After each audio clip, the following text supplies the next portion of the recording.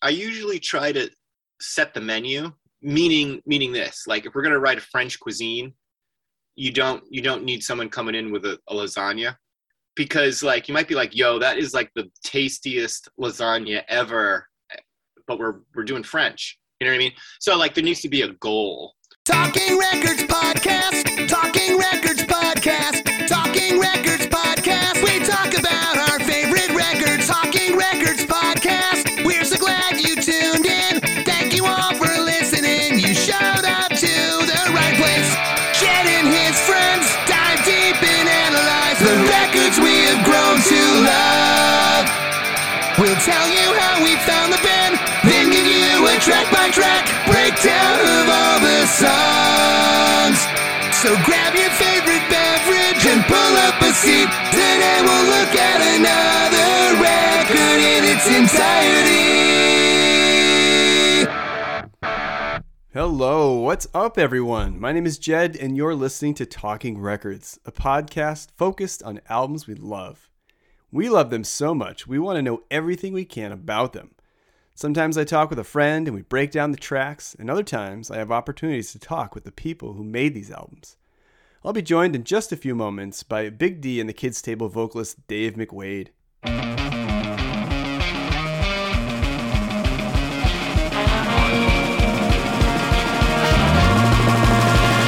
Big D and the Kids Table got their start on the campus of Berklee College of Music in Boston in the mid-90s. A Massachusetts native myself, I caught the band dozens of times. And then, eventually, my own band started opening for them almost every time they came through town.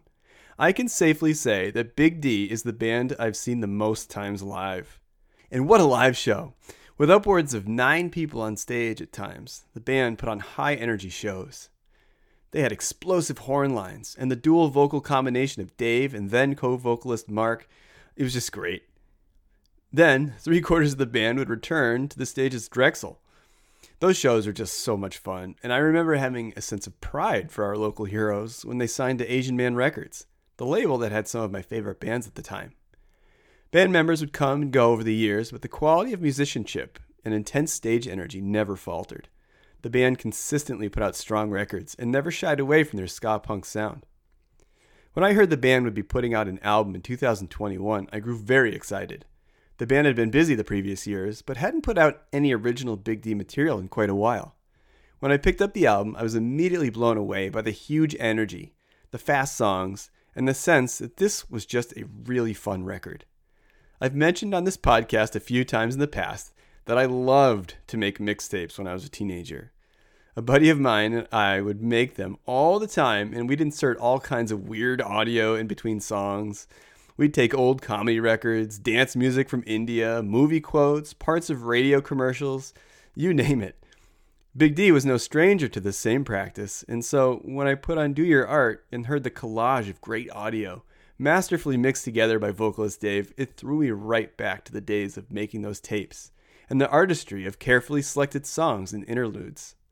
The album felt like a great mixtape, with a mix of ska and punk, more traditional ska tunes, and even some incredible noisecore stuff I certainly wasn't expecting. But it all worked to create this incredible record. Here to tell us more about Do Your Art is vocalist Dave McWade. Hello. Hey Dave, how's it going? Good. How you doing? Doing pretty well. So where are you out of? What state are you out of? So I'm actually in Western Massachusetts. I'm in Northampton. Oh, well, there you go. Yeah, so you guys would come through town all the time. I've been going to your shows since like 96 when you guys were rolling through. Oh. And eventually my band started like opening for you guys in Northampton all the time. So which band? We were called No Intention. I recognize the name. Yeah. Yeah. Is Cha-Cha-Cha still there? It's Bueno Isano now. Okay. That was our big must get to. Yeah. And I learned my lesson at Tunnel Bar that if your friends don't finish their martinis, it's not like a beer that you go, let me finish it. Yeah. I think that was my most drunk show accidentally in the history of me. Yeah. Too many of those ancient mariners, man. Woo. Yeah.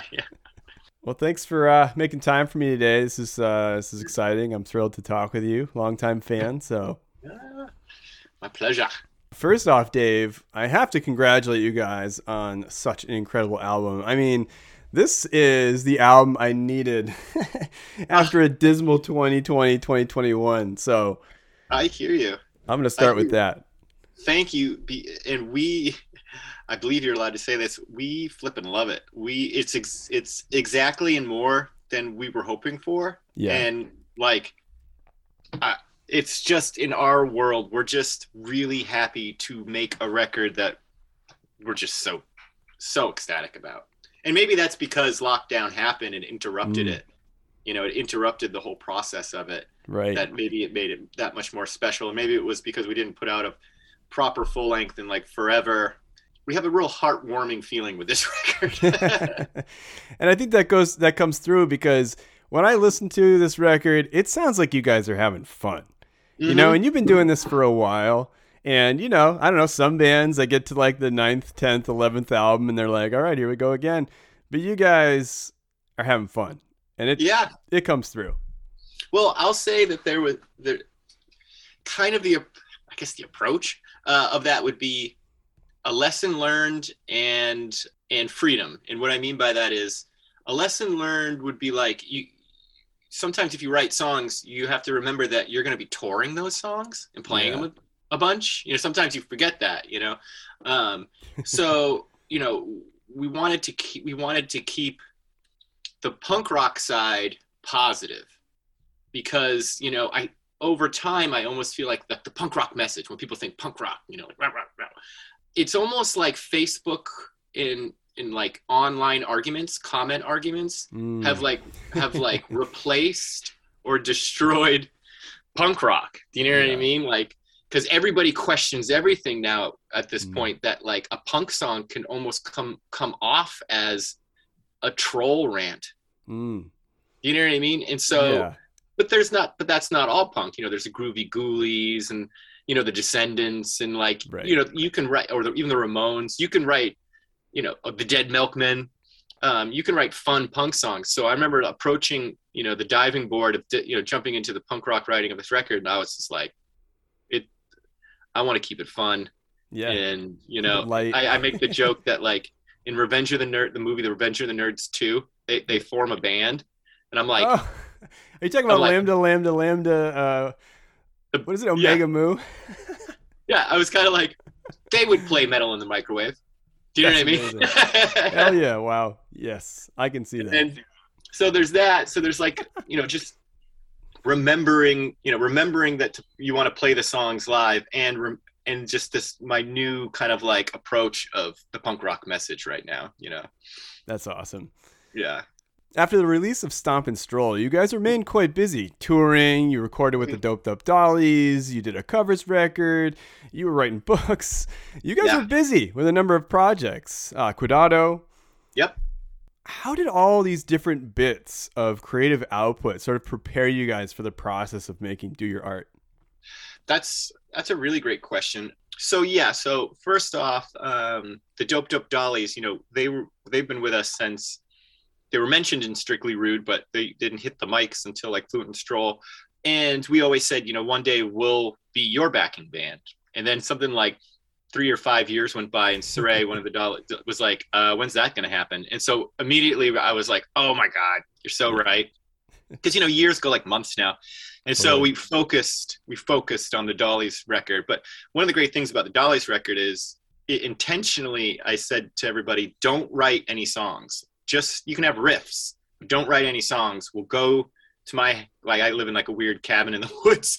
And I was like, we'll go to my cabin in the woods and we'll just talk about a song, noodle it, and then record it. Do you know what I mean? I didn't want that like weekly rehearsal space thing. It had to be done differently. And so you're right. So we did the Dollies record, and then, you know, I was writing some books, and then there was Cuidado, and Cuidado was just kind of like, you know, I started this whole music thing playing drums, and the whole singer thing is a fluke. You know, it's just who's gonna do it? You're gonna do it. yeah. It was like, you have to sing, and I'm like, all right. Short straw. And I think people in bands know how sometimes that goes. Usually, bass players are just the only friend in the group that doesn't have an instrument yet, and so they're like, "You're the bass player." You know what I mean? Bass.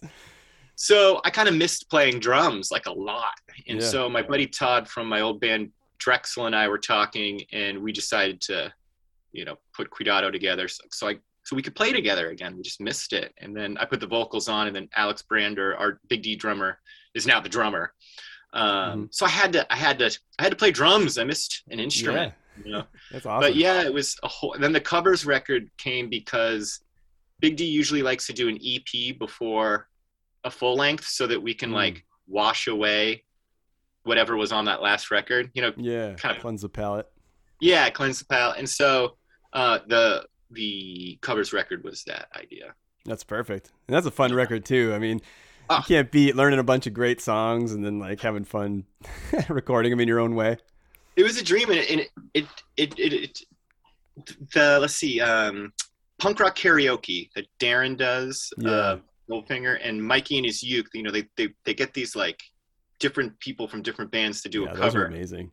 Yeah, and so I kind of got addicted to it, like singing your favorite songs. You know what I mean? Singing Dr. D by the Bosstones and Punk Rock Girl from the Dead Milkmen, and we do a Beastie Boys cover, Brand New. I mean, it's just like my version of having a perfect Saturday night, Yeah, karaoke jam down at the Big D cabin. Yeah. That's awesome. And you guys did like a whole Operation Ivy set, right? One time? Yeah.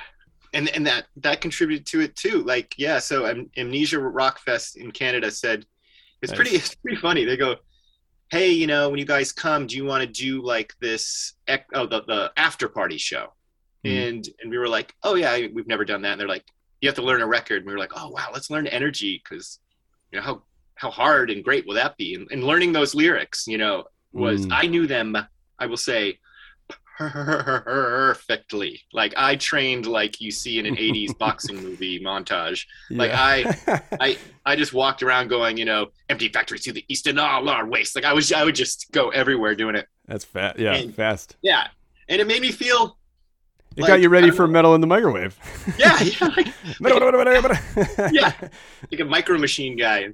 Oh my god! So they said for us to do it, and we got there, and not to mention Darren again, but I saw Darren, Goldfinger Darren, and they had done, I think, Dookie the night before, and so I went up to him and I was like, "So Darren, what's up with this after party?" Because anybody in a band knows that whenever there's an after party show at like a festival, it's usually like 8 to 12 people. 20, 23 if the bands showed up. Yeah. And, other bands. And so I'm expecting, 12 people. Right.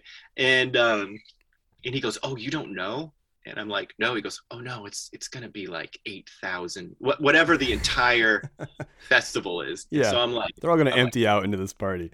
Right. Yeah. And so I thought it was the direct opposite. And so cut to me at 1:45 in the morning with like, it's the Suicide Machines and Catch-22 and Tim Armstrong all coming to side stage like it's a Madball show, and the System of the Down is the last band of the night, and they're going over, and I'm having this inner monologue of like, come on, System of the Down, we've got to do this, like hurry up, right? And it was in front of the most people I ever played. My favorite record, playing my favorite record in front of the most people I've ever played in front of. Nuts. That's fun. That's awesome. It was a dream come true that you didn't even know you were allowed to dream. Yeah. And so these experiences, I feel like, really play. The reason why I ask is because I hear a lot of this stuff on this record. I hear the Op Ivy stuff. I hear the Cuidado, the DFL meets Beastie Boys kind of vibe and all that. So definitely. And you're right. Those were all contributing inspirations to Do Your Art. Fiber affinity. Too many cover distortion. I live simply to be free. Take the whole of it, but let it out when you feel fit. We all have our own style, psychotropics. You pull your own hair aside, blame for the pain. But I mock your sophomore and talk 'cause I rock. Making this album, were you like, we got to do something upbeat, we got to do something fast, we got to make this the most like boom record we can make right now? Well, I think musicians really should think about this next thing I'm going to say, and that's, we had the freedom of not wanting to get bigger or not wanting to write a popular song or not wanting to climb the ladder of music industry success. Like Because if your goal is to be like the popular band in whatever genre, to do that, it consciously or unconsciously, your songwriting is going to change. You're gonna turn the wheel towards different goals, and by not having those goals, we were allowed to just cruise ride everywhere and just go. Like we were allowed to do so many, if you ask me, better things than a band that's playing the game. Yeah. The music well, industry. you make sacrifices. Yeah. Yeah, you might not even realize it, but you'll probably stick to chord progressions that you think are yada yada yada, but when you're free of that, then you can write a 40-second song called "You Buggin'" and have your heroes Melt Banana play with you. You know what I mean? I'm gonna ask you about that one later. Yeah, and it's like we have a lot of songs on this record that are under a minute. Yeah.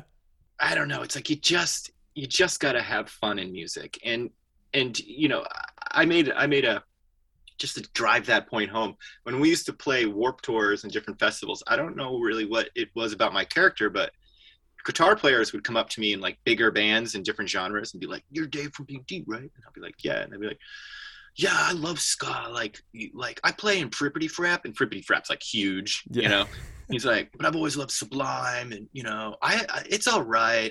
It's not really my thing, but I have solo stuff I'd love to show you." So a lot of people don't even like the bands they're in.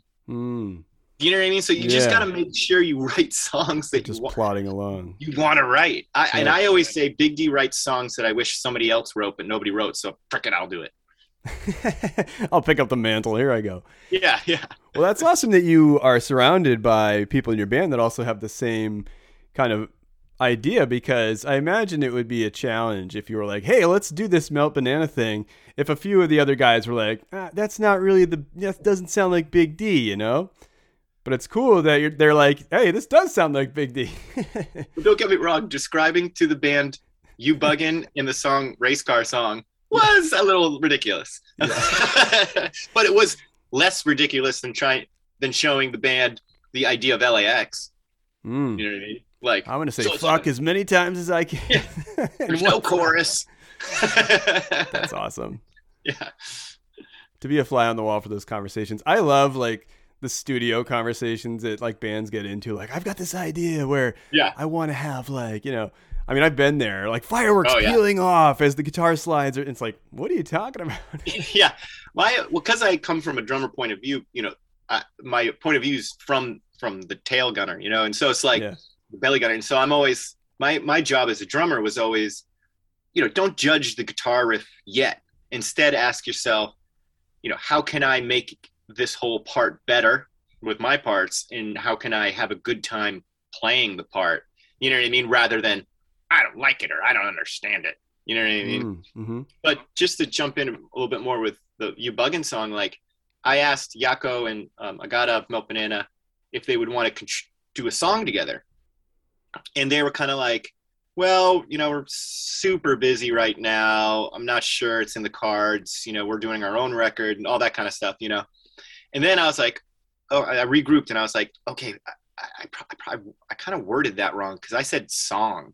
And if you listen to "You Buggin'," of course it's a song, but it's more like sound art song. I wrote back and I was like, "That's cool, but this is the demo. Do you want to hear it?" And they were like, "Oh, we'll do that. Yeah, we'll do that." Oh, this is what you meant. Yeah, because I think they thought I meant an Adele song. Let's do a song together. Keep backup vocals on. Yeah. Yeah. That's awesome. Well, they probably were interest picked. Oh, this is cool. We can get behind this. Mm-hmm. That's fun. And the fact that Agata put his guitars on it, because we were only asking Jaakko at that point, and then the fact that they were like, "Agata play on it?" And I was like, "God, yeah." It's like saying, of course. Do you mind a milkshake? It's like, no, I do not mind a milkshake.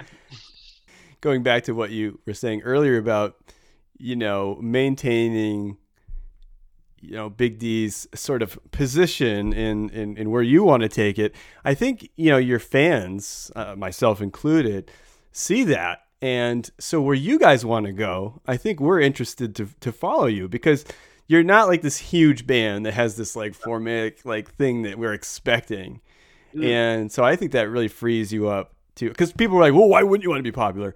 But I think you just nailed it on the head. Like, because you have more freedom when you're not, Oh, you know. well, the first thing I was to say is you're right. So I always say Big D's in the middle. So to Yeah. a big band, we're small, but to a small band, we're big. We're like perfectly Yeah. in the middle. And, you know, like I definitely I don't want the band to get too much bigger. I Mhm. don't enjoy big shows. I mean, Mm. I enjoy them more than being in traffic or, you know what I mean? Like, I mean, obviously I enjoy screaming on stage through a huge PA, but Yeah. I don't prefer them. I like Mm. shows that are like 150, 300. And that was my only goal in life, was to possibly see 150 people in front of me Mm. and have a couple of them go like, that was pretty good. That was Yeah. my goal, you know? Sure. But once you start getting to about 1,500 and up, it's a whole different, you're entertaining at that point. You know what I mean? It's not what I prefer. With Big D, I think we've just been super, super, super lucky. You're not into the recital aspect of it. You're more like Operation Ivy, Gilman Street, people falling onto the stage. I mean, doesn't that Yeah. sound so much more fun than like Fenway Park, where you're like, oh, Yeah, there's Paul McCartney. I can kind of see him. I even officially recently just told myself, you know, when you say something like, I'm not doing this anymore. Mhm. I recently just said, I'm not going to any more big shows anymore, Mm. because there's just no reason. I'm so bored. Yeah. Even if it's like, you know what I mean? It's just kind of not for me. And another thing is, it's not because I'm being, you know, I'm trying to come off as some sort of whatever. It's none of my heroes did that, really. Yeah. Nothing in my development of music had anything to do with like being big. You know what I mean? Like, I grew up in the 80s metal scene, and then it went to the 90s, and both groups, both decades were like, don't sell out, don't be part of the system. You're better than that. This is bigger than just trying to be popular. I don't understand it. And to be frank, I go to a lot of shows and I see a lot of big bands. They're not happy. None of them are happy. No big band seems very happy. You know, Good point. they're just Yeah. bummed, and I don't want to become bummed like them. Becomes a grind. Yeah. Wow. Yeah, I got wet diapers. But now I feel so down. Feel so down, my life feels upside down, crashing down. Oi, I think he gave you a gift. That's right, he gave the best gift. Hear me now, hear it loud, 'cause you.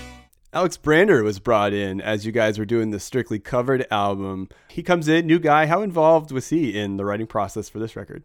Alex Brander was such a wonderful person to meet and then play with. And I think everybody out there knows, like, your drummer is everything. You know what I mean? Like, and then if you think generationally, like, there's not even that many people who even know how to play punk beats anymore. You know what I mean? Like, so he knew the soul of Big D, you know, like the different tempos and grooves we play. And he didn't have to like learn it or investigate it or cater into how we play. Like, he was boom, 100%. And he's just such a positive dude that, like, you know, if anybody in a band knows, like, if you have a member change or something and a real positive person comes aboard, like, it's just wonderful. And so, Yeah. I mean, everything about Brander is awesome. That's awesome. Yeah. You kind of breathe a little bit of, fresh air into the band. That's awesome. Because we've had to have substitutes for, like, for some strange reason or something. And, like, Yeah. when you know someone just doesn't know punk and doesn't know the genre, it's tough. So we were super, super lucky. Yeah. I asked because I'd heard that Derek and even former bassist Steve were involved a little bit in the early stages of writing or rehearsing for the record. So how were they involved? We just had, Derek was still in the band at the time when we just started writing some of the faster ska songs. Mm-hmm. And I think he did about like maybe 3 or 4 rehearsals before he decided, I want to be a tour manager full time. Because there's 2 things Derek loves. It's drums and it's tour managing. And, you know, So what Derek's doing right now is one of his like loves. You know what I mean? Great. He's good at it. And I think something happened where like Ben wasn't around or something. And so I still had some ideas. And so Alex, guitar player, and Steve and I just kind of got together and just noodled some ideas. Some of the older guys in the band aren't in the band, but they're still my circle of friends. Mhm. You know what I mean? Like, That's great. I'm seeing Steve just the other day, and I was just talking to Dan. I was just talking to Sean. Like, we're a group of friends. And so it's just, you know, easy, obvious. It's like, hey, Steve, you want to jam? You know?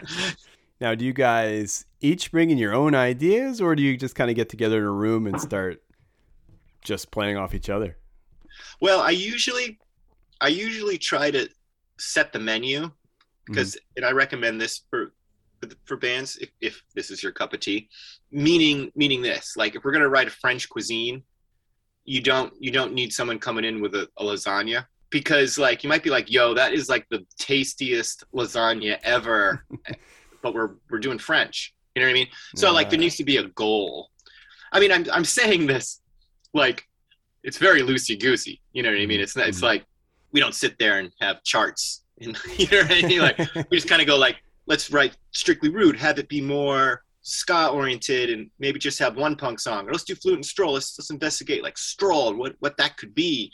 So there's an outline. It's just so people have a better understanding of what they should go into the workshop to create. Sure. But Big D, unlike many bands I know, we encourage each other to write. Like if like Dan Stoppelman played trumpet in Big D, like he wouldn't write. He was more of a tweaker. You know, like he would tweak and improve and suggest. But I remember being like, write a song, write a song. And he writes like Steady Riot. Do you know what I mean? And it's that's why you do it, you know? And so we try to encourage each other to write, and and if someone isn't, then we keep encouraging them. And if they don't want to, because some people are just fixers. Sorry, I can't turn that off. But that's okay. But but then sometimes you don't have to ask people to write because they don't want to. They just want to analyze. Yeah, the role is more of a taking ideas and kind of mixing them up. Yeah, and which has taken me a little while to recognize. You know, like that's what they like to do. So so we try and like the Beastie Boys, if you will. We don't like to write a record with just one style of song. We're too ADD for that. I don't like that term, ADD. I like to say ATC, attention to creativity. But I digress. I like that. Disorder? You don't use the word disorder. Silly people. So like, we can't just write like one song with one pocket, one long song. I mean, that would be like, I wouldn't want to play music at that. Like I wouldn't want to be a part of that. But don't get me wrong, I like some records like that. Like Andrew WK's first record is like one awesome song and it's perfect. But or like the Ramones, you could kind of say, or the Groovy Ghoulies, it's a pocket. You know what I mean? But I don't necessarily. I'd go, instead of being in that band, I'd go see a movie or something. For the album, you brought in Matt Appleton of Real Big Fish. What did he offer in the way of production? Why bring him in?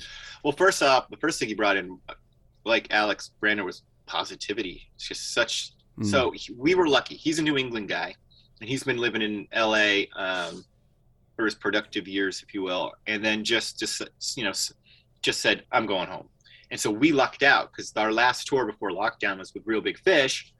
And so after that tour, he drove back to New England, where I mean, really had the biggest open arms you ever saw, and was like, "Hi, Matt, welcome back. You want to do a record?"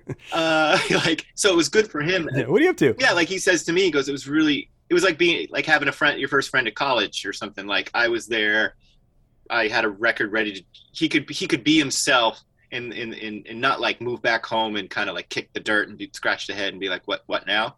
Like hit the ground running. And Matt's just super helpful. Like he didn't quite have fully a studio yet. And like he has one working on now in New England. And so he was really good about like, how can we do this record? And, my vocals were recorded in my little cabin in the woods, which was just really, really nice for me. It's kind of, I've loved going to recording studios my whole life. I used to say, if I'm in a recording studio, then that's a perfect day.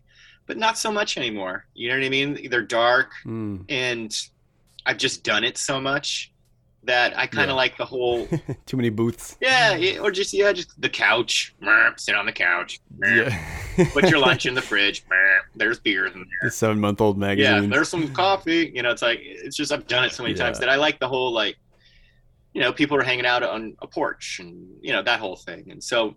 We got to do fun stuff, and he was so open to weird stuff. I mean, if you listen to that record, one of the funniest things we did was we had to hook up at the last. It's called Danny and Nanny, and it's like the last track on the record, and it starts with like a laser gun, like a Han Solo laser gun, and we're getting this sampler out, and we're like, you know, we have to do that Radio Shack, like, oh no, that's an 1/8 inch to a quarter. We need a quarter to an 1/8. Okay, no, this is working. Okay, oh wait, no, that cable's crackly because I don't throw cables away when I should. All right, let's see. We're spending all this time plugging in this sampler, and he goes, okay, let's do it. And he goes, okay, recording. And I go, Phew! And he goes, okay, I got it. What next? I was like, oh no, that's it. All right, good day, everybody. We can break down this whole thing. So he was really good about a lot of those sample things of like spending a lot of time just to get this guy going pizza, you know, or clinking bottles. Yeah. I mean, he's like, we can find a bottle sound. I'm like, no, we are doing analog smashing bottles. That's huge. I mean, when you get a person who's like down for it, like, yeah, let's do it. Like that really can make it because I don't know, like some big producer could intimidate you to like be like, oh, okay, we won't do that. And that's true. You're 100% right. Like there are producers that would scoff and be like, sometimes producers can be snooty.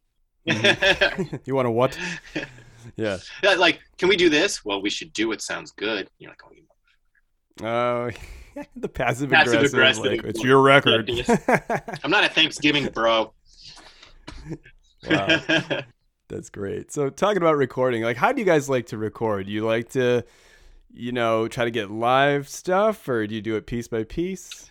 It's kind of like we've kind of just like done it all. Do you know what I mean? Yeah. I have one thing that I'll say before like really answering the question, and that's back in the day, you know, when using tape, this is what you always heard in the studio. The guy tracking with the headphones on would be like, I know, just do it again. I can do it. Shut up. I know, just shut up. Just do it again. I can get it, right? Now what you hear from that same guy is that good enough? Can you fix it? Can you put it together? Oh, yeah. You know what I mean? Can you copy and paste from so God, I like the whole like play what you know, play it. Don't fix it. Like I don't like the whole like, I mean, don't get me wrong, like this could have happened and engineers didn't tell me, like some people like copy and paste the drum parts. You know what I mean? Like as a drummer, I'm like that. I mean, I can't even. I'm lost for words. It's that's horrible. I don't even know what to say. So you know, I mean, I like the things where like back in the day when you're like, oh shoot, we forgot to put a click track on this, you know, analog recording. So there's these huge pauses. What are we gonna do when the drums pause? You're just gonna have to feel it. You know what I mean? I love those missions, like, because it reminds me of playing Atari and Nintendo when the controllers were kind of crappy and you kind of had to feel it and you just had to know your controller well. So, I mean, we've done it all. How do we like to record? I think for right now, for Do Your Art, it was nice to not be in a studio, but you never know. Next record, I might be like, oh, I miss the studio. I've been seeing pictures of Dre with a smile in front of a mixing board. It's making me jealous. You know, like, so you know what I mean? So, but just keep it positive. There's no problems. You know, we don't do problems. Yeah. I walk the streets at night, everyone is doing alright. We're lost in London with nowhere to go. For this record, you guys basically had all the basic tracks done. Mm-hmm. You had horns and vocals left to do, and then bam, the world goes down, pandemic strikes, scrambles everything up. How are you guys able to work through that? How'd you get the album finished? Well, so when we got back from Real Big Fish tour with Keep Flying, great band, we had to cancel 3 horn sessions, which is really tough for a ska band because scheduling is writing songs isn't hard for a ska band. Scheduling the kittens in the box is hard. They all scatter. Yeah. And so so we had to, but I believe obviously lockdown was tough for everyone. I'm not saying anything otherwise, but I just, for the Big D record, it really, really helped because we kind of, the way I describe it is we kind of went back to like 6th, 7th, 8th grade where like, you know, in 6th, 7th, 8th grade, or maybe for me, like freshman and sophomore, because you didn't have any friends, you'd get together and talk about music and, you know, have sleepovers and just, you know, wow, I love this song so much. We started doing that with Zoom calls. You know what I mean? Like we just, the Horns and Matt and me, and we'd get on a Zoom call and just like talk about music and talk about parts. And again, it's not like that thing that a lot of people have to do where every Thursday from 7 to 9 we play and you're tired because it's after work and you had to find a parking spot. And now you're just trying to remember what you did that was cool last week. Like that's so hard. So we just started hanging out like little kids talking about music on the internet, you know, on Zoom. And it was just what we all needed, you know? Yeah. So that's great. So then we had to reschedule the Horns. Matt found a studio, like him and his friend were building it. And so then the Horns recorded there in Vermont.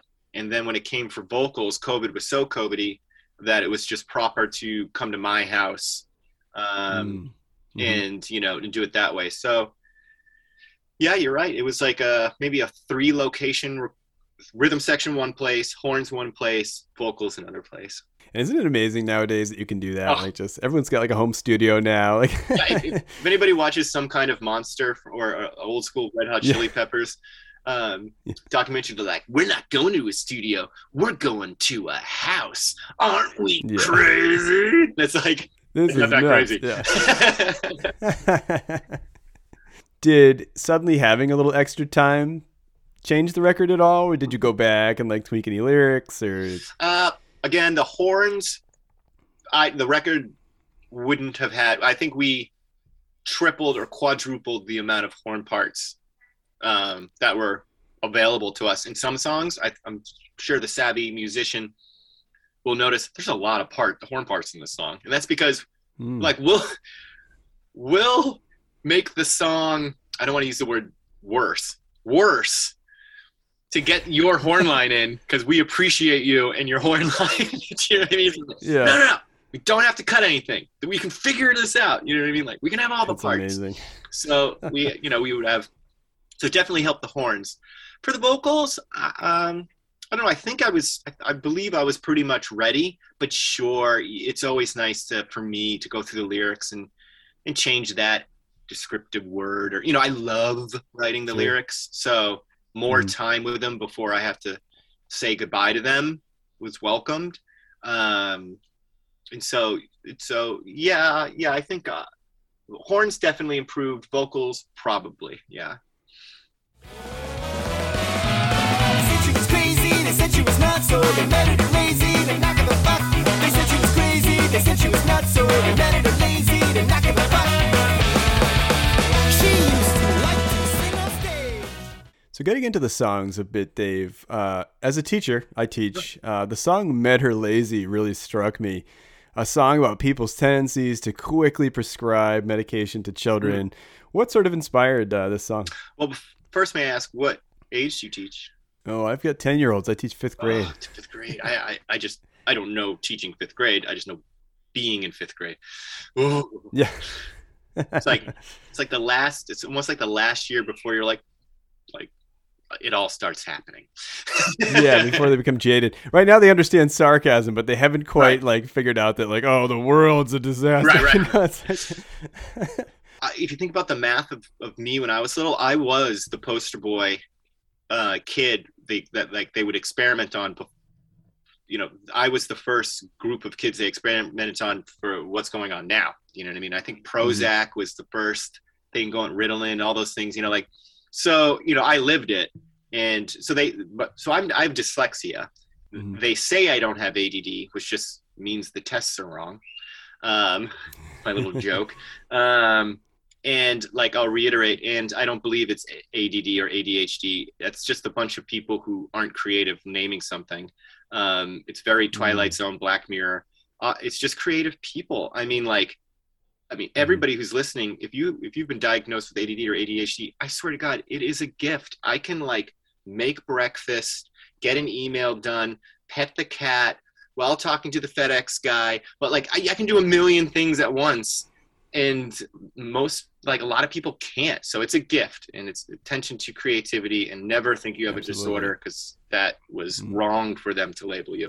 So yeah, thank you for saying that. oh my God, it's 100%. You know what I mean? It's always interesting. The most uncreative people always try to stifle the most creative people. It is. Well, what I wanted to say was, do you feel like it's just society has an expectation, and if you don't meet that expectation, you have to change, rather than society? Absolutely. It's absolutely true. I see that all the time. I also look at it as like Marvel Comics. It's like, it's some of those villains that didn't have mutant powers that were angry at the mutants for having mutant powers. Do you know what I mean? Like, I look at what they call ADD as a gift. I would never want to be boring like them. But so what started the song? And so that was always my history. So that's who I was. Oh, and then once my mom, so they put me on the pills that they do to keep you focused. And I went over to my mom at a very young age, and I said, Mom, I just want to talk to you.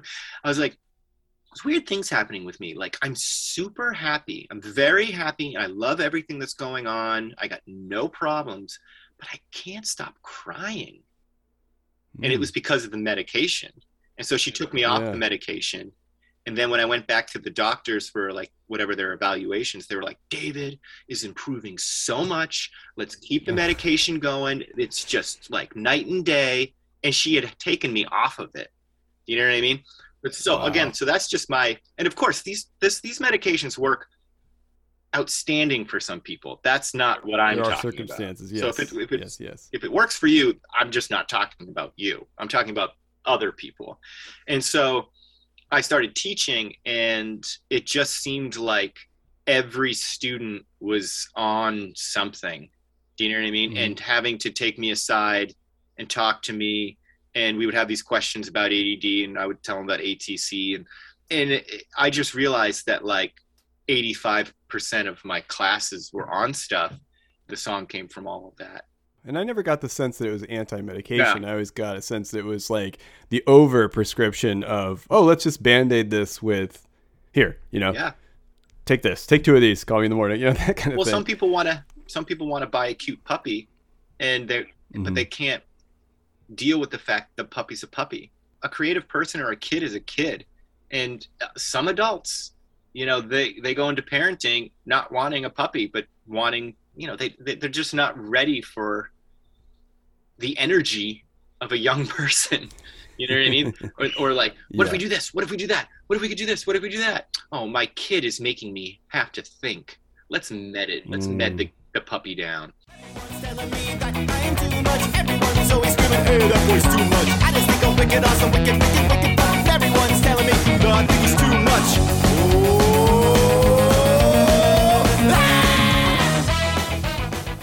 So moving into Too Much, in a time where the line is constantly being challenged with what's acceptable to say and what's offensive, the song Too Much really struck me. So tell me a little bit about that one. It's interesting because where the song started was actually from comedians. During lockdown, I was like mainlining stand-up comedy.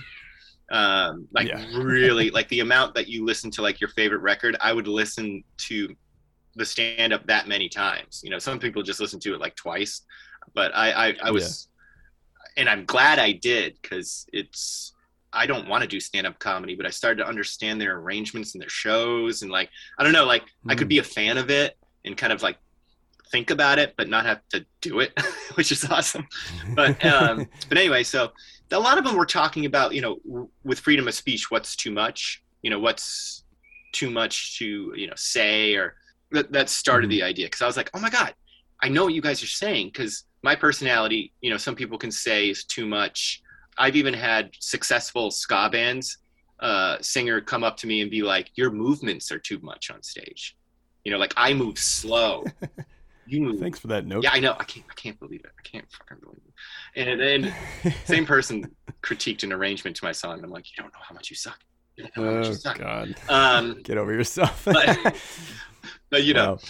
and so like you move too much, or or like people with a lot of energy, people with low energy will try to knock you down, almost like there's an ongoing theme too, like Mederlazy and Too Much are very of kinship. And so it's just people trying to stifle you and try to put a cap on your creativity, and again, it's always the least creative people trying to stop the most creative people. They just don't like it. They can't handle it, Yeah. And so you see that everywhere. Yeah, it's everywhere. And so that's where it started. It started with stand-up comedy, and then I tried to kind of like think about how it pertains to my life, and then I turned around and looked at everything else.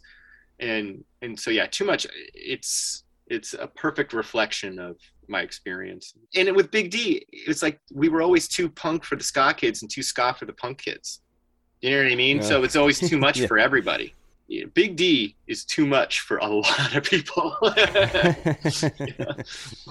And now you've got a song called Race Car. Yeah.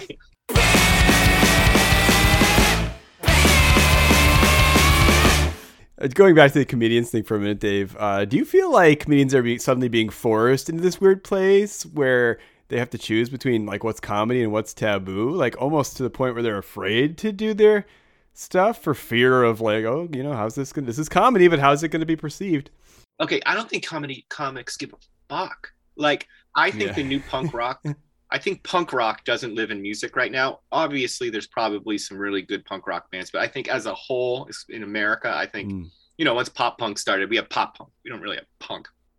Up here, some of your listeners, I know you have some bands that are punk, and I know that. I'm just saying less around me, at least.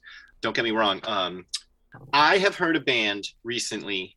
I think Deborah Long, the singer of the band, messaged me through Facebook. I think she was saying like, I'm in Salem. Do you have anything to recommend? Are you around? That kind of thing. Their show was in Rhode Island, and I love that. She's like, I was like, oh, you playing Salem? She's like, no, we're playing Rhode Island. I'm like, that is one detour.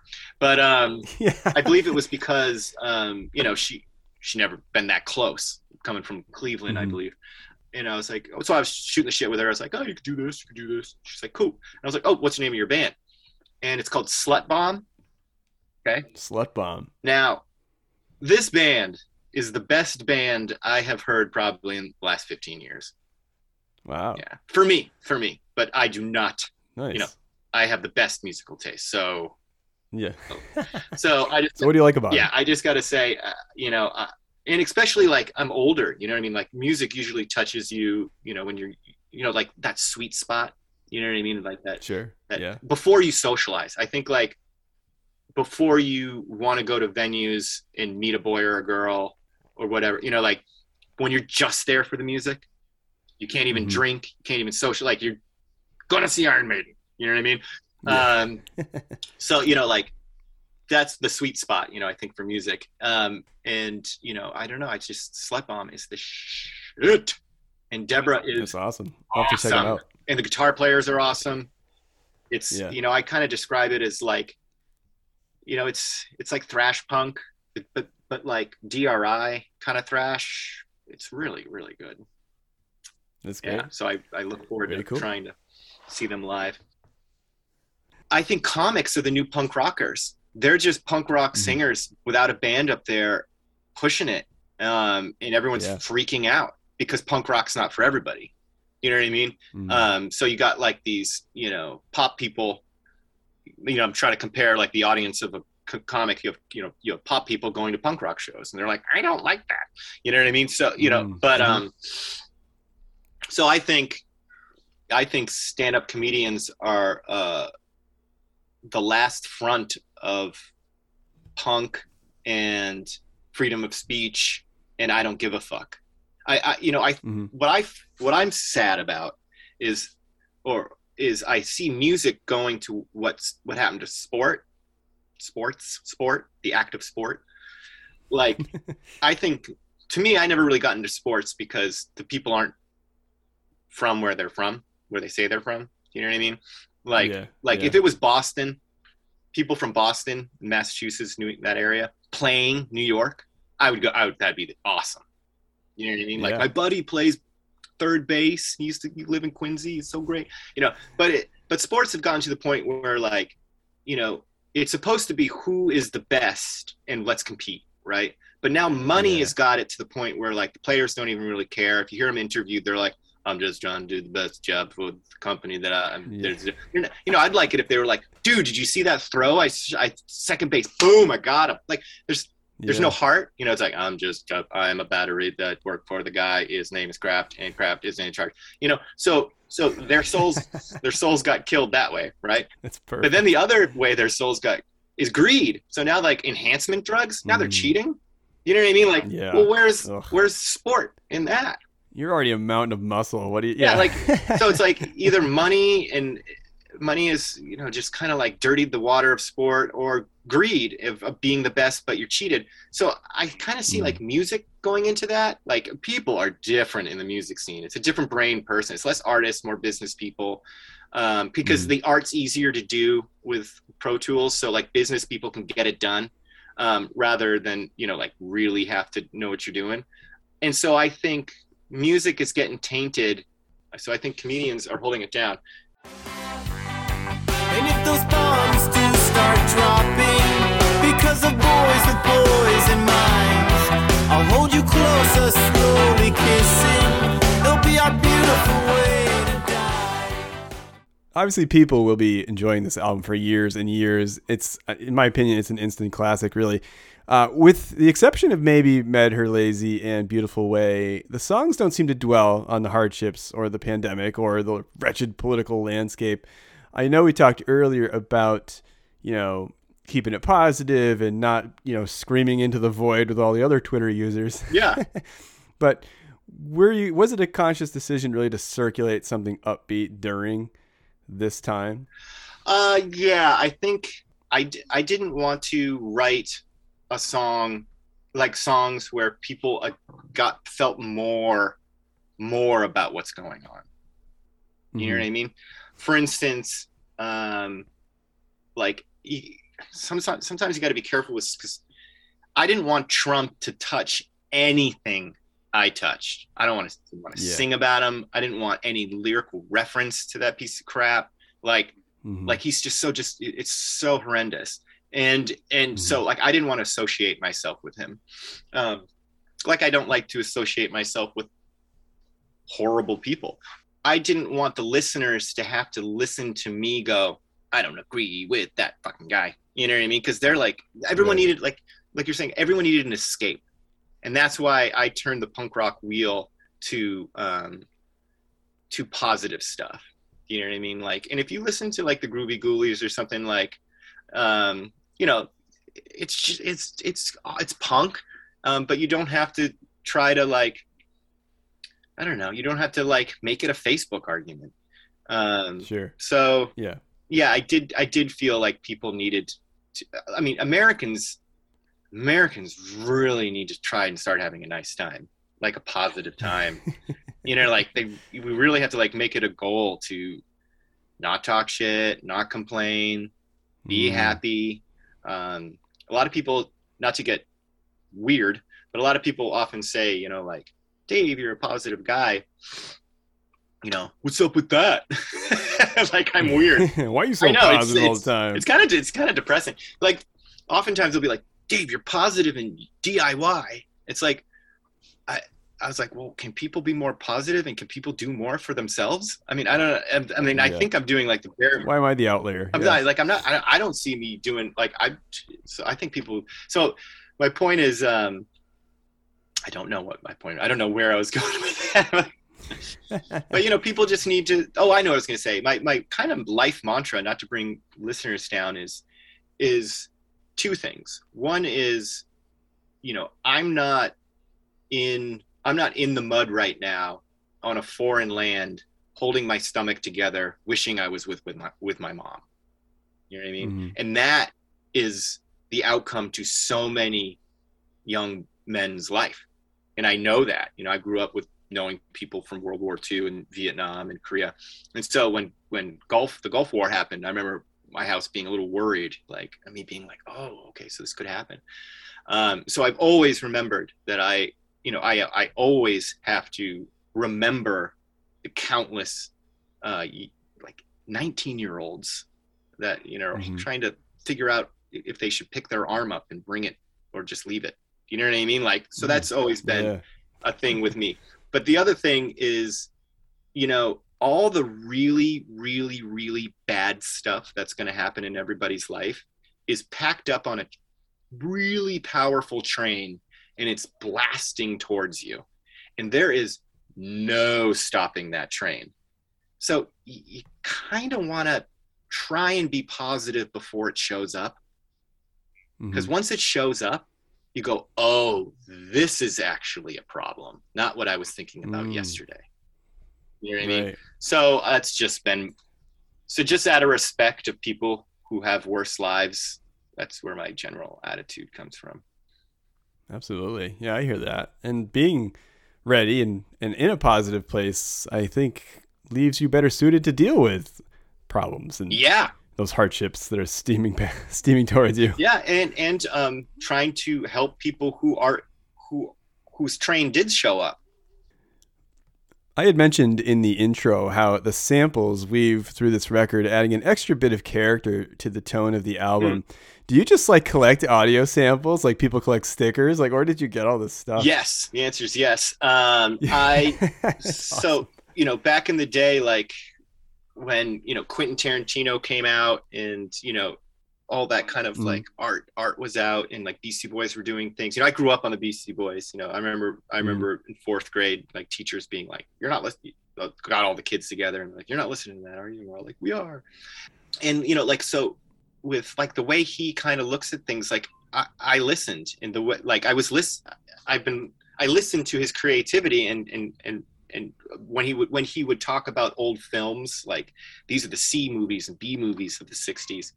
So after he said that, I went and dove in, She Devils on Wheels, Blast Off Girls, Just for the Hell of It. You know, a lot of people know like Reefer Madness or Cocaine Fiends. You know, these are all just like movies that were probably playing in New York when New York was slimier, you know, just stuff like that. So I've been collecting these movies and, you know, like I grew up on music that did a lot of sampling, have it be the Beastie Boys or have it be Ministry.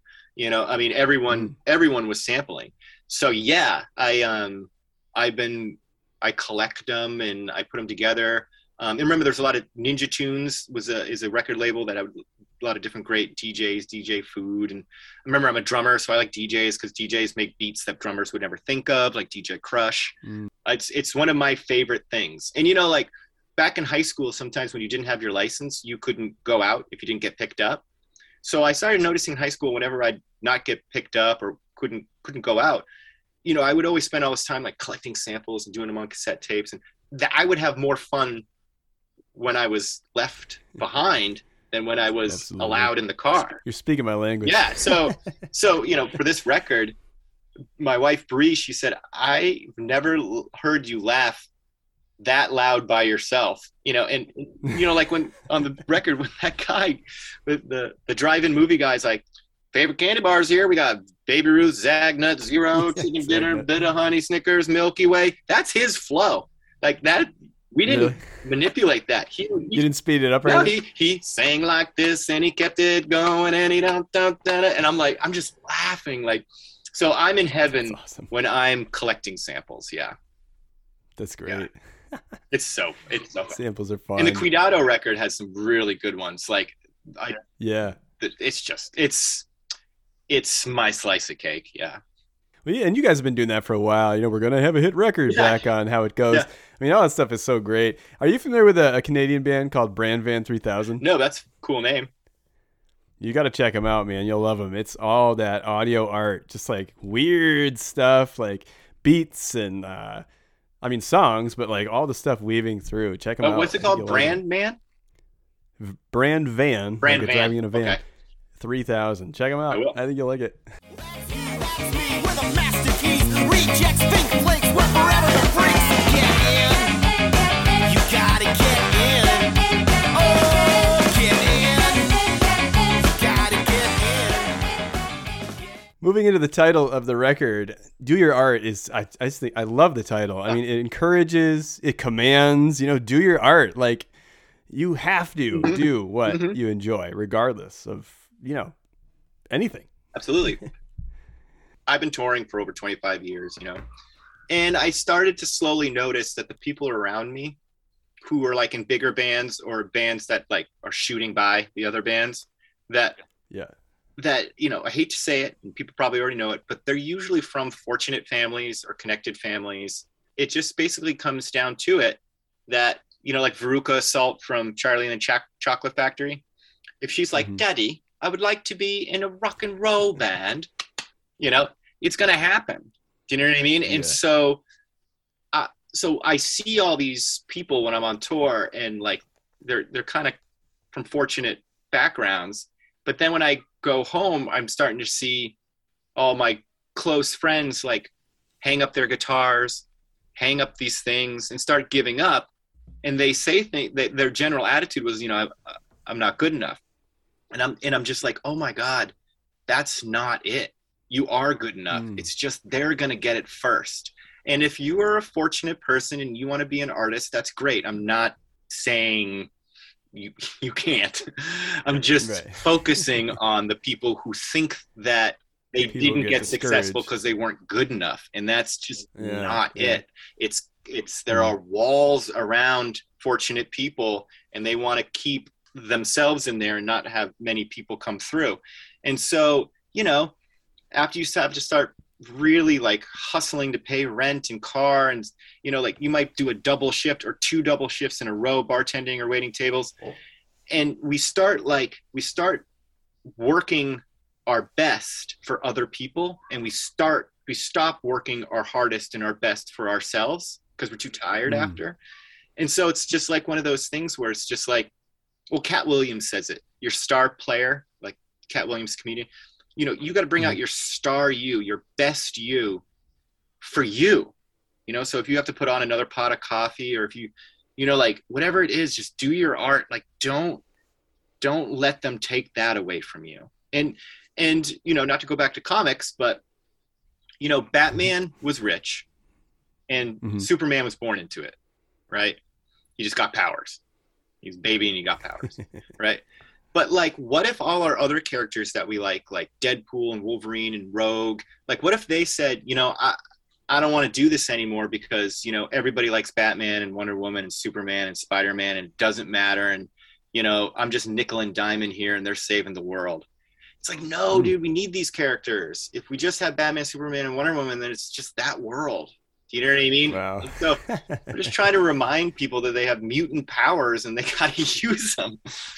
We'd be missing out on so much. Yeah. Oh, I love that analogy, man. Yeah. If Hawkeye looks over at Iron Man and is like, he's got what's it. the point? We wouldn't have that character in those storylines. Yeah. Wow.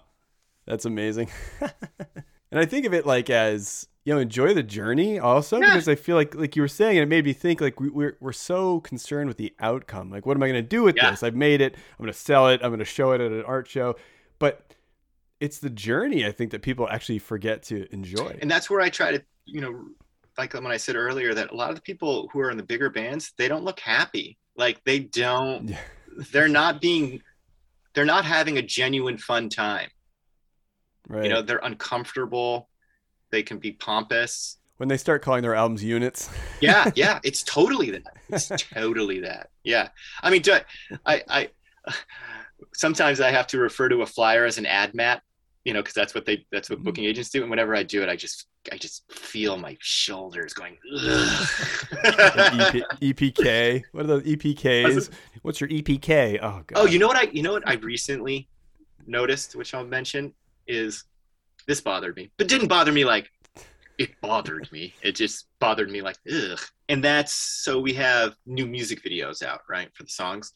And sometimes, like with my class, I'd be like, they're like, they asked about it. So I don't know if I showed it, but it came up on a still image or something, the YouTube link, but anyway, other people neighbors or different people who are seeing your music video for the first time, the first thing they always say is 80,000 views. That's pretty good. No.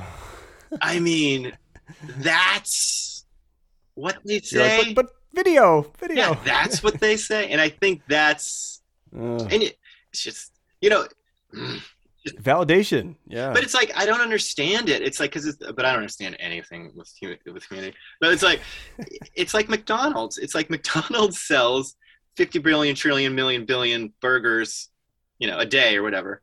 So are we saying that's the best hamburger?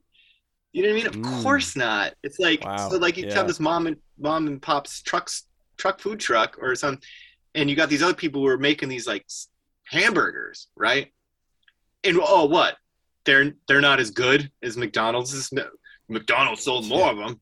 You know what I mean? So it's just like the music industry is turning into Yeah, that's a really good point. Yeah. Wow. And I'm glad so far we've mentioned lasagna, hamburgers. This is amazing, dude. Later in life, I was told I do a lot of analogies. It's probably because of dyslexia or something. You're good. Well, you're good at it, man. You're making a lot of really good points, and you're speaking to the things I love: comic books, food. Yeah. I love the videos. You mentioned the videos. My buddy Pat Decline is in your Toyd video making. I think he's making salsa. I'm not sure what he's doing on there, but pretty cool. Great videos. Love those. And so now you've got this album out. It's packed full of these high energy songs. And I bet you're dying to get out there and play these songs live. So what's the plan? What are you guys going to do? Well, I have to admit it. So this is the longest time Big D hasn't played I haven't played music since I was like 16 or 17. I think it's been like 2.5 years, 3 years. I've never not played live this long. So I'm actually kind of like I'm always nervous for shows. I'm always nervous for shows. But I'm kind of like extra nervous. So it's like, I'm not one of those people. Like I like writing songs, recording songs, listening to songs, talking about songs, playing music, and shows just are a product of that. Do you know what I mean? Like that I don't want or need people to applaud me or go, yeah. And that's why Big D often doesn't go like, say, hey, say, whoa. Like I don't want to tell people what to do. Do you know what I mean? Yeah. And a lot of my live performance experience has been more of a, wait till they get a load of this, they're going to hate it. You know what I mean? In a good way. You know what I mean? And I think once a lot of people are enjoying some things, it can make me a little nervous. So I am excited to go out there, but I'm a little nervous about it. Is it going to be like it was before? Or just how am I going to feel? Probably. You know what I mean? Like walking out, and I think I'll be fine. I think it'll be okay. Don't psych yourself out. Because to me, a rehearsal is, if you are out there and you pick up a microphone and you're in a room of 3 or 4 of your other friends and you're singing, that's awesome. And that's brave. And that's all you really need to do. And if people start enjoying it and then they start cheering for you on stage, that's great. But that's not the point. The point is you picked up the mic and you did it. And so yeah. All right, Dave. Well, I just want to thank you so much for hanging out with me today. This was a ton of fun going through the album and talking with you about a whole array of things. So thank you. Oh, it's my pleasure. And if we're going to go back to Northampton, we can go to the new Cha-Cha-Cha place. Absolutely. We used to call it Chai-Cha. Chai-Cha. We'd go Chai-Cha, and that meant like, are we going now? And it was going to Chai-Cha was super important for us for all the good luck, Shot by Lemmy good luck days. That's awesome. Yeah, those were great shows, man. I just have so many great memories of seeing you guys at Amherst College and at Pearl Street and just like Pearl Street. So much fun. So this was a thrill for me. I appreciate you making the time for me. And if you guys ever find yourself in Western Mass, I'll definitely come say hello. Cool, man. All right, Dave. Thank you so much. Take care. Take care, man.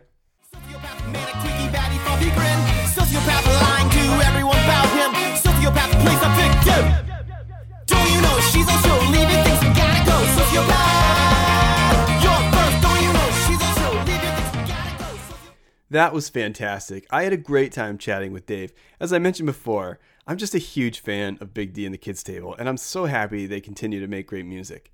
Do Your Art sounds like a fresh band, making music because they enjoy it. These guys always push themselves to explore new ideas, while still maintaining their core.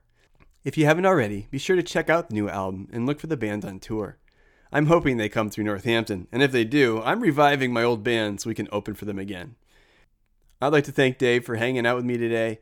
I'd like to thank Gary Strack for connecting me with Dave. I'd like to thank Craig for all the behind-the-scenes stuff he does. I'd like to thank Krista Makes from Less Than Jake for the theme music. And of course, thanks to all of you. Thank you so much for tuning in to Talking Records. It's a blast to dive into these fantastic records, chat about the songs, try to gather up all the information we can into this one little podcast here. Be sure to check us out on the socials, say hello, suggest albums, tell us your stories. When was the first time you saw Big D and the Kids Table? All right, take care. Bye-bye.